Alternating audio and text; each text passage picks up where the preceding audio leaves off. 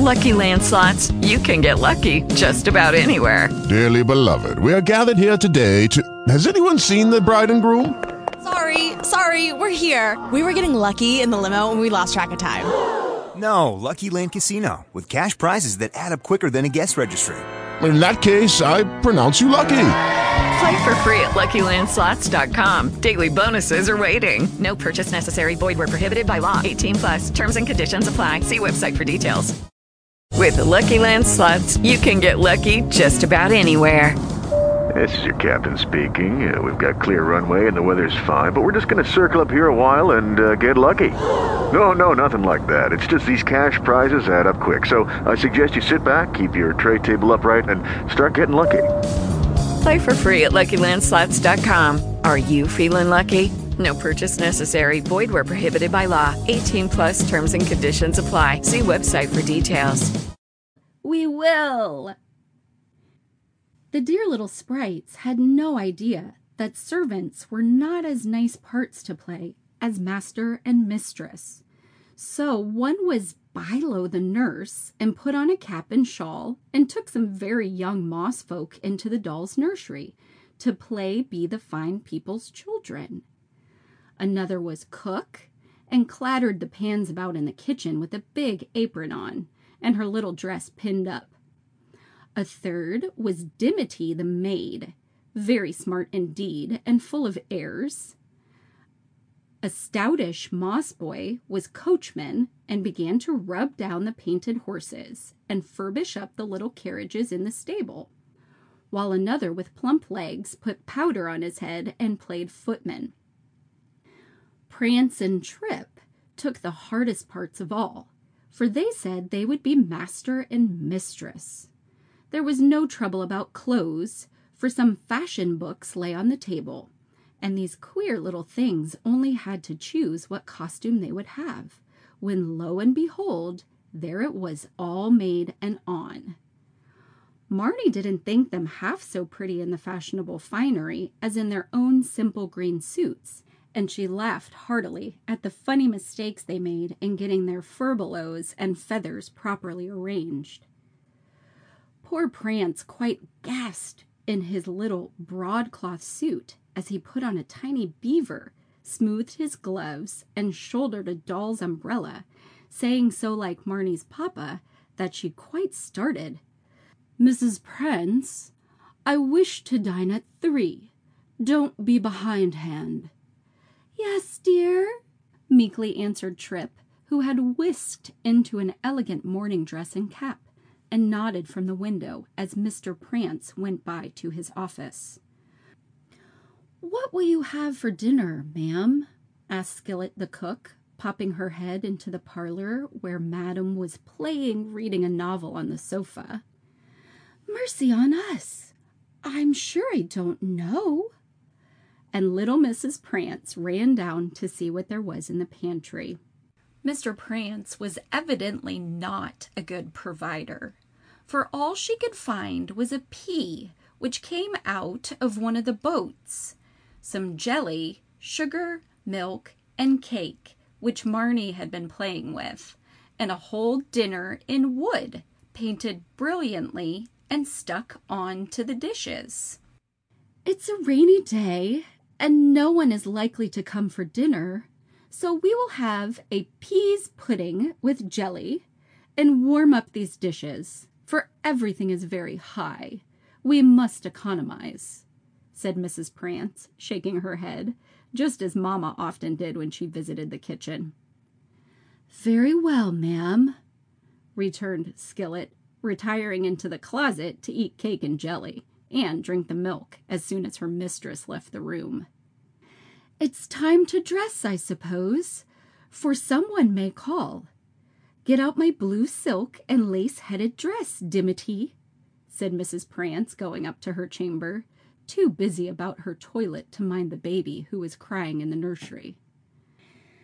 "Lace me tightly. I'm growing stout, I do believe, and my figure will be ruined if I allow it," said Madam, and Dimity squeezed her into such a light dress that Trip got a pain in her side directly. I can bear it a little while, but I don't see how ladies can do it all the time. It's dreadful, she sighed as Dimity piled her pretty hair in a fuzzy bunch on the top of her head and hung jewels in her little ears, after putting costly bits of lace here and there and poking her tiny feet into high-heeled boots that made her totter when she tried to walk. These and her train nearly tripped her up, for if Dimity had not caught her, Mrs. Prance would have tumbled downstairs. Hardly was she safe in the parlor when the bell rang, and Buttons showed in several very fashionable ladies, who sat down and began to talk about dresses, servants, gentlemen, and the opera, so exactly like some of Mamma's callers that Marnie wondered where the sly little Moss people could have been hiding to know how to imitate them so well. As soon as one lady left, all the rest said sharp things about her, and when they got out, after saying goodbye most tenderly, they all abused Mrs. Prance, who said to herself then alone, "Tiresome, ill-natured creatures. I can't bear any of them, but I must return their calls as soon as my new bonnet comes from Paris." By the time the last gossip was gone, it was past 2, and Mrs. Prance was dying for her dinner, being quite exhausted. Imagine her dismay when her husband arrived with 2 gentlemen to dine. She clasped her hands and flew into the kitchen, where she found Skillet fuming over the little stove and scolding because it wasn't a range like the one she used in her last place. Everything was in confusion, and the prospect of dinner a gloomy one. "We must have soup," cried distracted Mrs. Prance. "No meat to make it of, ma'am," said Skillet crossly. "Boil 2 or 3 of these caraway seeds in a pot of hot water, pepper it well, and add the leg of that fly to give it a relish. Then call it by some French name, and it will be all right," returned Mrs. Prance, who was suddenly inspired by this bright thought. "Dissolve some of the jelly for wine, and send up those nuts and raisins for dessert. Do your best, Skillet, and don't keep us waiting." "I'd like to give you a week's warning, ma'am. The place don't suit me," said the red-faced cook, with her arms akimbo. "Don't be impertinent, Skillet. You can go tomorrow if you wish, but till then, behave yourself." And Mrs. Prance retired with dignity. Dressing her tired countenance in smiles, she went to welcome her undesired guests, and thank them for this unexpected pleasure. Mr. William Wisp and Mr. Robin Goodfellow were 2 very elegant little gentlemen, with ruffled shirt fronts, eyeglasses, and curled-up mustaches, quite splendid to behold. They chatted with their host and hostess in the most affable manner, affecting not to see that Mr. Prance's face grew more and more stern every minute, and that poor Mrs. Prance cast despairing glances at the clock, which plainly said 3:30. It really was becoming awkward when Buttons announced, "Dinner, ma'am," and the cloud lifted suddenly from the faces of all. Skillet had done her best, fearing she wouldn't get her wages if she didn't, and the first course did very well. Greasy warm water flavored with pepper was so like a French soup no one knew the difference, and everybody took a few sips and pretended to like it. But to airy creatures fed on sun and dew, it wasn't nice, of course. There was no fish, for the tin ones melted in the frying pan, and there was no time to get any more.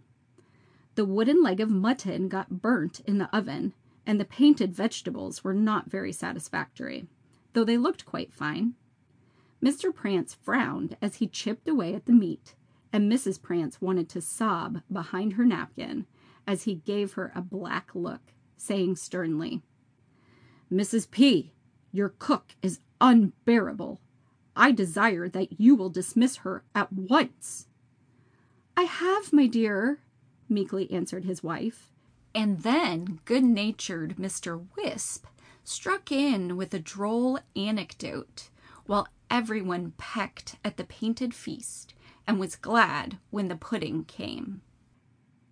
Here was another blow, for instead of leaving the pea in its skin and sending it up a nice little round pudding, Skillet had taken the skin off, as if it was the cloth it was boiled in, and nothing remained but a mealy ruin. Mrs. Prance groaned and then coughed to hide the sound of woe, and served out her dish with the calmness of despair. The jelly didn't go round. The cook had eaten so much on the sly, and when the wine came, Mr. Prance looked disgusted. It was so weak. However, the nuts and raisins were all right, and after one sip of currant water, in answer to the gentlemen when they drank to her health, unhappy Mrs. Prance left the table, wishing that she had never been born. Trip was a clever little sprite, and entered into the spirit of her part so heartily that she really dropped a tear or two as she sat alone in her fine drawing-room. Presently, the gentlemen came to say good-bye, for they were going to try Prance's horses. Tired Mrs. Prance wished her husband would ask her to join them. A drive would be so refreshing, but he only nodded grimly and went away without a word. Mrs. Prance immediately took to her bed, for she was to have a party in the evening, and feared she never would live through it if she didn't rest. But very little repose did the poor lady get that afternoon, for the children acted as if possessed. Flibbertigibbet fell off his rocking horse and broke the bridge of his nose. Midget set her little dress afire and frightened everyone out of their wits. Poppet ran out of the back gate and was lost for a whole hour, while Wee Wee, the baby, had a fit, owing to Mrs. Bilow's giving him a